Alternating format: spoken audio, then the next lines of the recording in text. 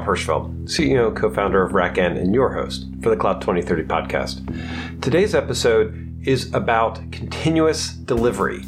And we really went beyond the fluff of what the Continuous Delivery Foundation is doing, although it's certainly not fluffy, to talk about how to scale continuous delivery, thinking about something that Klaus was calling the continuous reconciler pattern.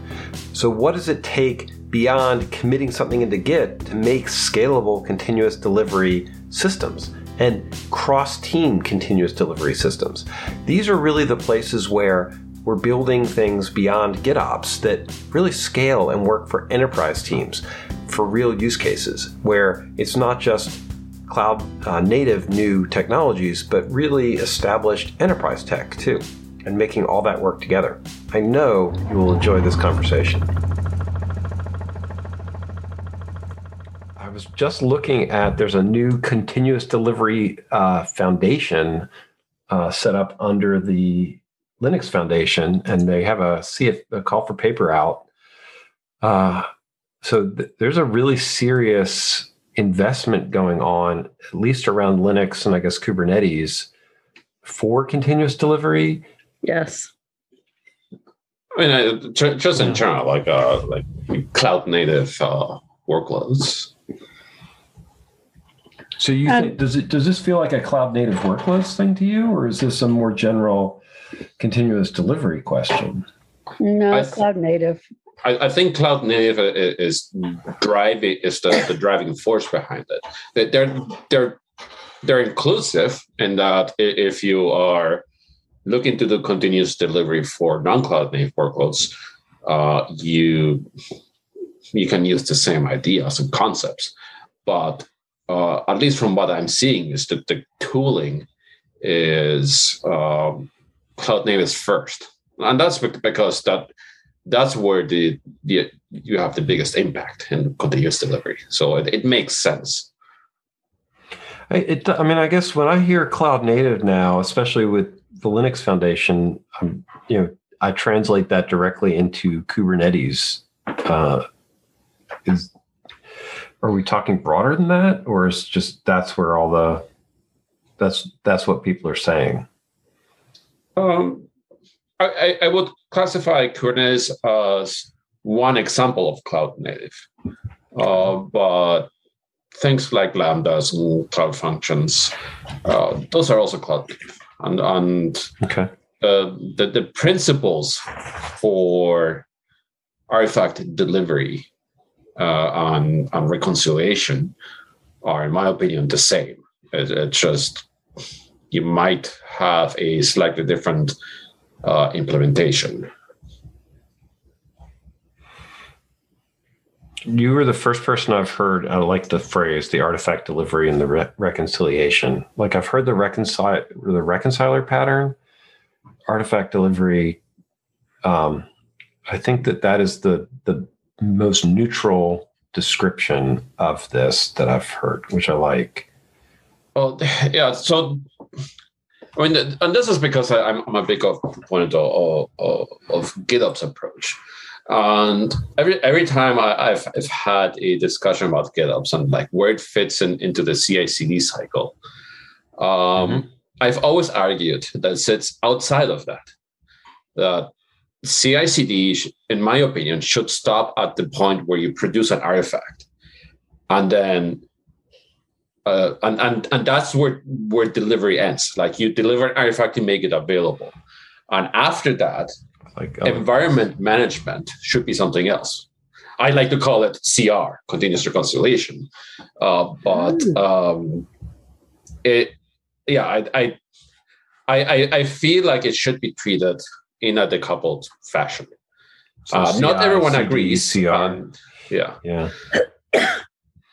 I think that because you're right, we're very much working in the infrastructure pipeline phase, and so more on the continuous reconciliation, or actually implementing what you need to have going to do the reconciliation pattern. And it does strike me as sort of frustrating, right? The CI/CD taking it all the way into production is not there's so much more that would go into from the delivery of the artifact into production, and we're sort of just glomming it all together and saying there'll be magic, which I don't think is helpful for the way we talk about the problem.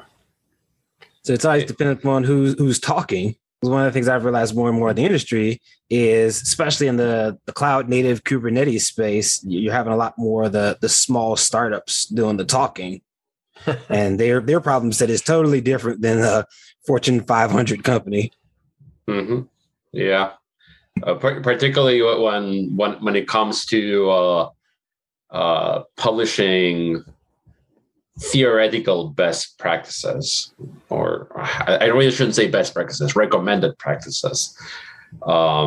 They work up to a certain scale, and then you start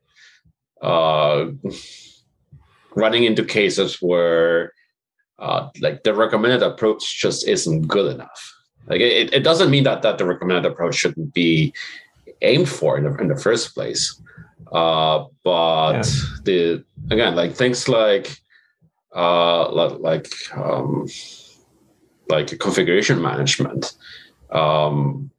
There's several articles right now and several people arguing that like you shouldn't do a branch per environment for GitOps, which in itself is that I agree that you should try to avoid it, but there are certainly cases where you need to have it, because otherwise you cannot kind of provide the full flexibility of configuration that you would have otherwise. Oh my! I just what you just said. Literally, I'm having this fear reaction to branches. Like if I had different clusters being deployed off different branches of the same repo, the Git management and the visibility of those, it's so bad, and they're going to diverge, which is bad. And then the other thing that we see a lot of is that the differences between clusters, you want to isolate what those are and identify them and put them somewhere so that they're visible. And then all the commonalities need to be stored in a common place. But as soon as you're on a branch, you've got you don't get that sort of like, oh, here's all the reusable bits and here's my unique bits. You're literally forked at that point. It seems like an antimatter. And that might be where Git doesn't do as good a job as some of the older configuration management systems. With the older ones, everything was trunk except for the few bits you branched. Well, it's actually, I personally feel that the problem is not so much with the ability to branch itself, but with people struggling to define what a branch should represent. Your branch should not represent a different cluster. That is absolutely wrong. Correct. But for example, with current GitOps tools, you can, for example, with Helm charts, you can on Argo CD, you can have a chart.yaml that says, okay, I have these dependencies, and then you can have various values files for different clusters or different types of deployments, but you still have only one chart.yaml, which means you can only represent one version of the application. So if you need to support multiple releases of an application, like multiple versions or release channels, actually, so it's a better way to describe it, then you need to have either completely separate application descriptions, like I have one application which is my stable release channel, and one application which is my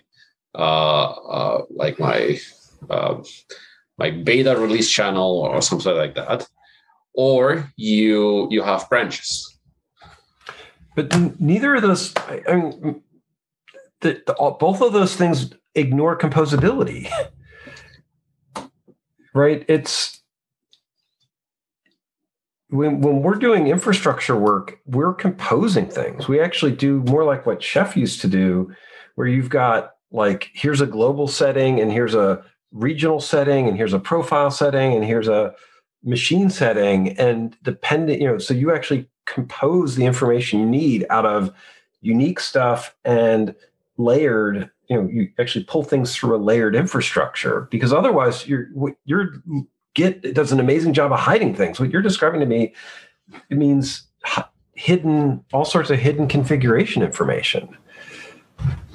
And you have to know what branch to look at. Like putting something on a Git branch is the way to hide things, not expose them.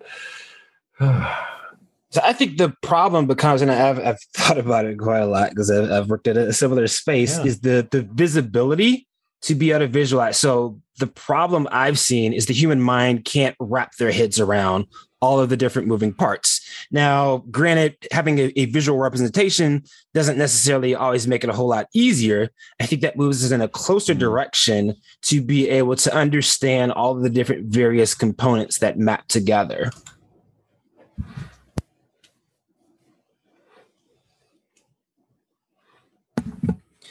Is that argument? We're getting closer and closer to, well, I think we're already at the point where systems are just too unwieldy. Like you look at the infamous Netflix microservice diagram. And that one, the Death Star. Yeah, you can't make heads or tails of it, and we're at the point where there's just too much going on in IT environments for the human mind to just readily grasp.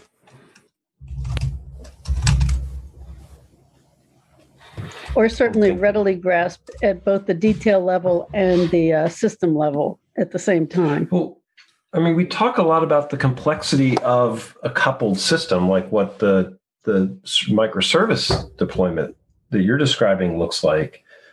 To me, that's a component. There's also the pipelining component of chaining all the pieces that you need to do for a deployment to work together, which is hopefully more linear and easier to understand. It is if you're talking about a single branch, but when you talk about potentially multiple branches and then multiple environments, that's where we start to layer it on. Well, this is why I wouldn't call. But when I look at that, it's a buildup, right? If you're talking about a branch, you might be talking about the configuration file that drives that cluster build. But what about all of the infrastructure as code, the automation that actually builds it from that one configuration file? Because that's a component, right? You could switch to another branch, give it a new input, but if you're not actually triggering, if you're not sure what you're triggering and all the work that goes downstream from that, you're in another scale boundary here. Well, that's the visualization aspect for me, because even with that, let's say that single branch, there's always the outlying, whether it's infrastructure or outlying software components that we've made assumptions about. The example oftentimes would be things like Active Directory or NTP or some of those supporting services where we have a strong assumption of what those are going to be, but actually don't have the context within what we're actively deploying.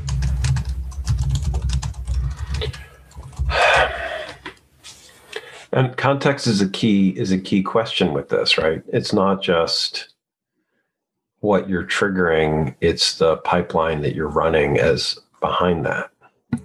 Right? The GitOps stuff that I've seen with Kubernetes is you're basically running a Helm chart or Kubernetes YAML, which is great because Kubernetes is pretty flat from that perspective. It's not anything more complex at the moment.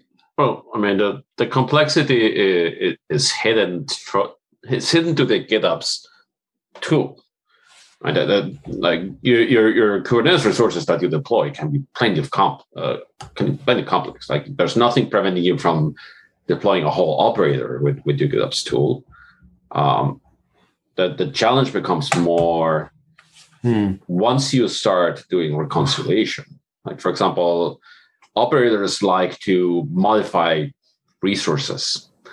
So you need to make sure that your GitOps reconciliation loop does not conflict with your operator reconciliation loop.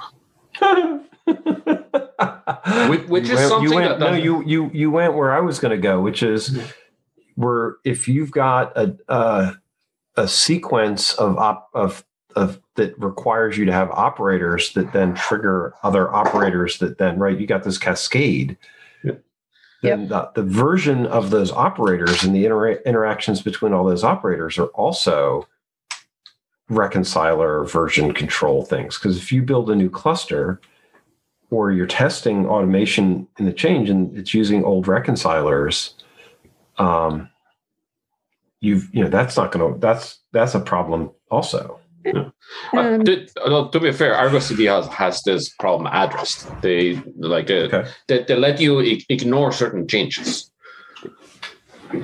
So something that I saw in recent past is that you've got this reconciler that lets you do the changes and whatnot, and you have to deal with the fact that new versions are being dropped out on the internet all the time, but you've got the reconciler, but you don't have anything that can reconcile against CVEs plus these various versions, these newest versions out there. So how do you know when to build CVEs and what to build with, how to reconcile the build against the CVE and come out with what you need. So you've got multiple streams that are feeding requirements into the reconciler, and some of the streams are not controlled, such as CVEs. They're random. Are you talking about holding back versions or about ensuring that deployed application is at the most recent version once the CVE comes out and is patched?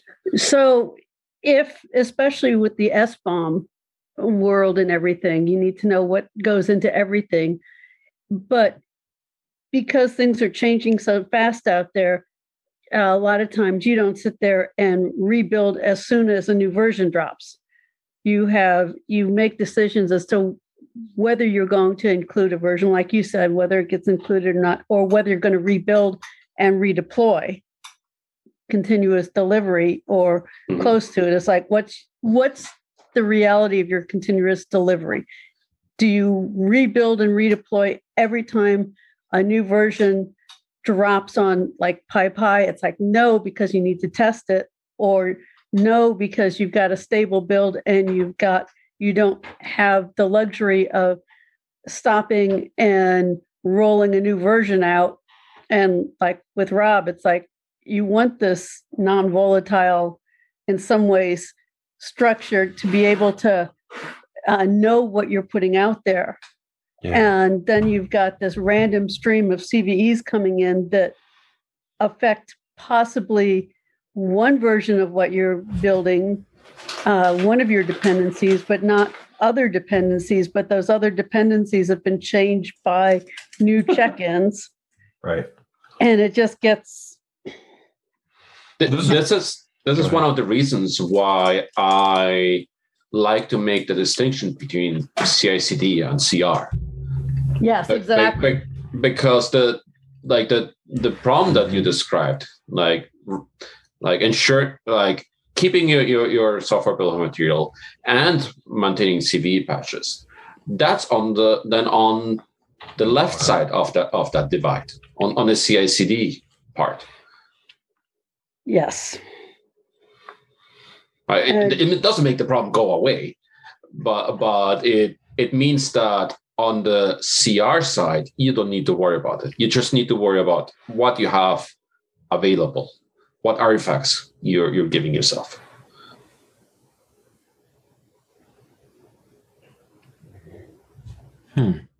So in some ways, CVEs are almost like fault injection into a working system. Yes, they're. I mean, as far as CI/CD goes, or like just like CI/CD CR, you can think of CVEs as being the analogous to the Bitrot. It's you had a stable system and something happened and now it's not ideal anymore. So and just like we address Bitrot in storage and memory with error correction, we need that error correction in continuous delivery as well. And it needs to be addressed on both sides of the CI/CD CR divide.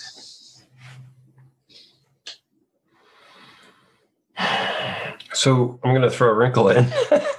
How do we make it more collaborative so that it's not, you don't have to own 100% of that CD cycle? Because that's the other place where we started with this with the enterprise story. Part of the enterprise story that's different than the startups is you actually have distributed responsibility. You have different teams doing this work. Mm-hmm. What you're describing to me is part of this. Okay, wait a second. Somebody else, another team shows up, or the security team shows up, or the infrastructure platform team shows up, and they need to help, or they want to help, or they need to understand what's going on. Yeah. On the one hand side, need to reevaluate local proxies for repositories. Again, like it in an enterprise setting, it is necessary, almost certainly, to have your own mirrors. Oh yeah, like hasn't taught us that, then nothing has. That's right. You need to be able to rehost the artifacts that are critical to you. Yeah, we actually just found out even the Rocky team pulled down the ISOs for the last 2 releases, so those are gone. Yeah. Previous 2. Yeah. And coupled with that, you need attestation. You need signatures. Okay. You need to be able to say these images or these artifacts are good to go, and you need to be able to revoke those as well. Which is something that's very frequently forgotten. I mean, like if you work in PKI, that is something common, but it just hasn't caught up as a common use in other environments yet. Even though many do have the capability for that, you need to be able to say the latest version is not the latest anymore, and you need to you have to roll back to a previous one. Like this issue with like the what was the this package colors library? Yes, that one. Yeah. Oh yeah. Oh man. So that means that the immutability or the assumed immutability of artifacts need to be reconsidered, because it's not just the artifact anymore. It's the artifact plus metadata. The artifact itself can stay immutable because it needs to have a certain signature, but the metadata around it, that needs to be mutable, and it needs to be, again, it needs to have attestation, it needs to have trust. A lot of concepts that we've discussed before in other contexts, but ultimately, yeah, it's a gray area, and it's something that's not always consistent. It would be really nice to be able to catalog what metadata is both required and mutable, and it just knowing what you have to have, plus what you might need depending upon other aspects, and what is likely to change in the frequency of change versus what doesn't change. Because yes, the object itself is immutable, but the metadata, what parts of the metadata, if there are any parts are immutable, what parts are mutable, and how frequently might those change, and what are required, and what are add-ons that are just informational that doesn't really affect operations, but might be there for a human readability or whatever.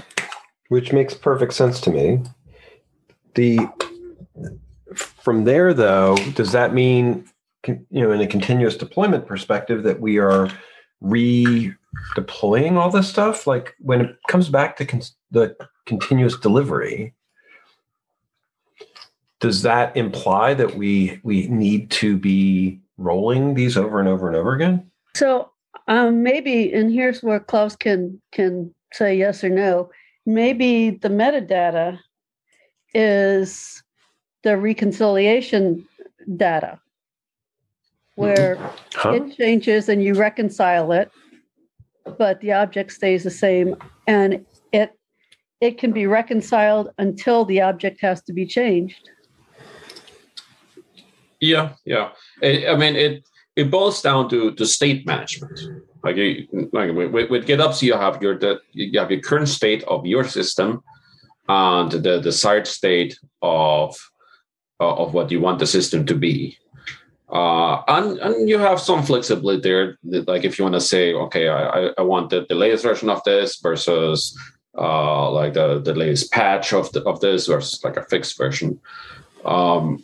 But that is rather rudimentary. And we should be able to expand that more to say, okay, I want the latest version signed by these authorities as opposed to the latest general version. Or I want the latest version that has a particular feature or something like that. But hold on. Part of the purpose of the continuous delivery mantra is it that we are constantly updating the systems that we're using, or is it that we've stored it in Git so we have a more reconciler pattern? Yes. Fair answer. So what you're storing in Git is your desired state. Like that's what you say declaratively. I want this. But if I stop changing it, because this is the other thing, right? If I've got code that's actively changing, it's going to be constantly pumping through that system. And my reconciler might not change the cluster size, but it might change the artifacts that I pull into that cluster. Right back to your CD, you're actually not reconciling the cluster except the dev contents. But if I have a stable system and it's just sitting there and there's nothing to reconcile because nothing's changed, is that accomplishing our objectives? I certainly would love a system like that where it's like you don't have to change anything for a while. Man, wouldn't that be nice? Well, but you still accomplish something with the reconciler, because even though your system might be stable with regards to versions, you still have hardware failures. You still have IP changes and things like that. And that's what the reconciler gives you. It means that when something fails or when something changes, you don't need manual intervention to do it. The reconciler will do it for you. The only time you need to intervene is when the reconciler cannot fix it for you, which should be an exception and not a rule. But what you're suggesting, and this isn't how I normally hear it talked about, so this is, to me, we're getting someplace important, is that it's not just you're reconciling against the state in the Git file when it changes, but what you're actually doing is saying, if the environment behind this changes, I will reconcile back to that. So if somebody's patching an OS, or where we come out with a new rev, we go from one version of Linux to another, that rollout also, we should be able to have that orthogonal change, and then the reconciler pattern is going to kick in and say, okay, I now need to go reconform this system.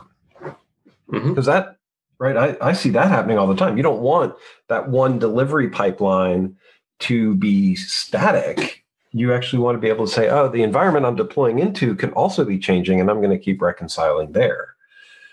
Yeah. That's what I say. Like the reconciliation is between the current state and the desired state, and the environment where your workload is deployed to is part of the current state.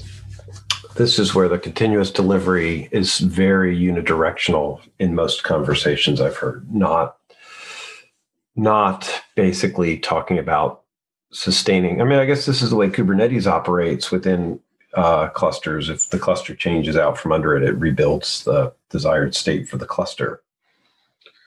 I mean, it makes sense for it to be unidirectional. Compared to an organizational hierarchy. Like if your organizational rule says that Team A must check in with Team B before they make a change. Sure. And they go ahead and make a change anyway, then that change needs to be reverted back to the original one until it's approved. So in this case, your CMDB is your GitOps repository, like your desired state, and the reconciliation happens to be done by humans. But what the GitOps argues is that there is no reason why it needs to be done by humans. You can delegate it to a machine to do it for you. It really can't be done by humans ultimately. At the current scale, it cannot be done anymore. No. Yeah.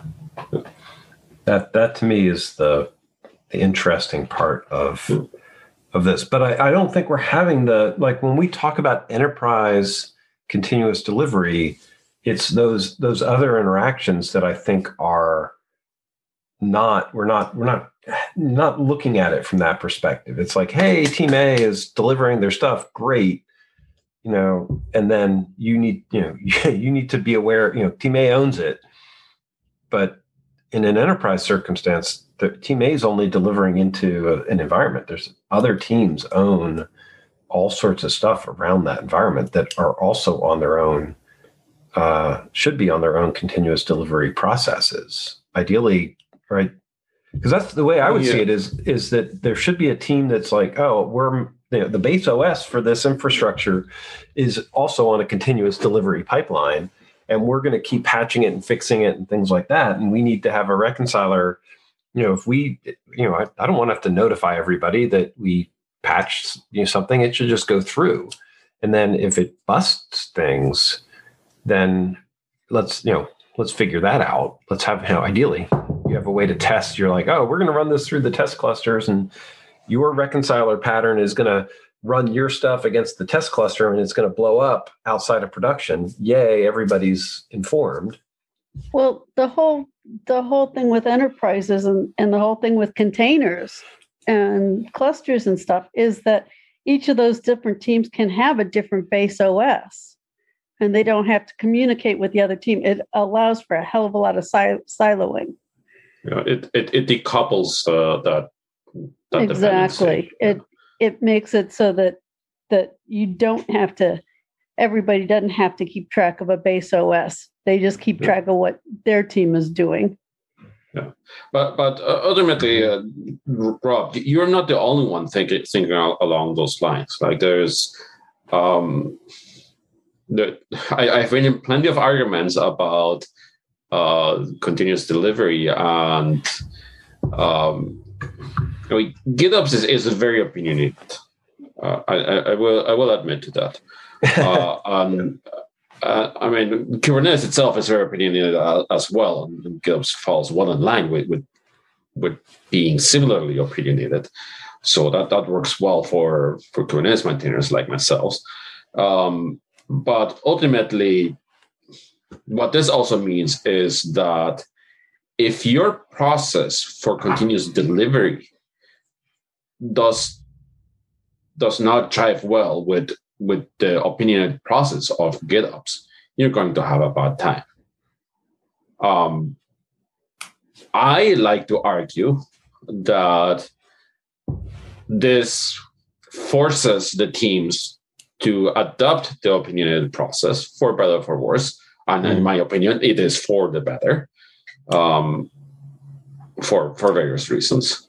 But there's definitely contention about, okay, what do you do when you already have an organizational setup that is not continuous delivery friendly, and you want to adopt continuous delivery? The journey can be difficult. Well, and probably even more difficult if you want it and you're relying on a team that doesn't get it. Yeah, and in many cases, the barriers towards adoption are psychological, and this is actually something that was mentioned in the talk that spawned today's topic. In the link, if you go around the half-hour mark, they talk about this, that adoption of a continuous delivery process is the first and foremost barrier, and it's largely because people are afraid. Like they're afraid of automation, not because of a job, like they think that they'll automate themselves out of a job. It's just because you have to give up control, and that is very hard. So what needs to be done initially is establish the trust between the people who make decisions and the automated process. Once the automated process is trusted enough, people are much happier to let go. But it's that first step that's an incredibly high hurdle.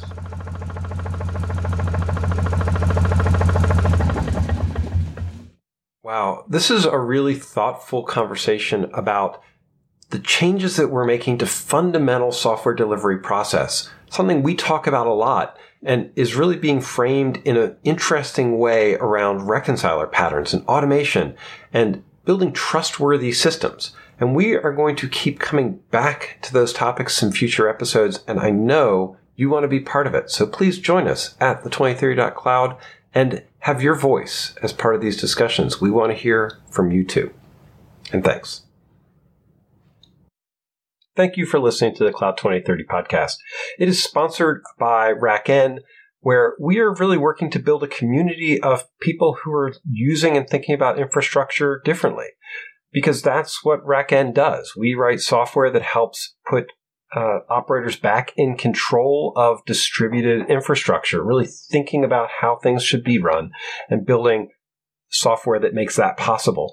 If this is interesting to you, please try out the software. We would love to get your opinion and hear how you think this could transform infrastructure more broadly. Or just keep enjoying the podcast and coming to the discussions and laying out your thoughts and how you see the future unfolding.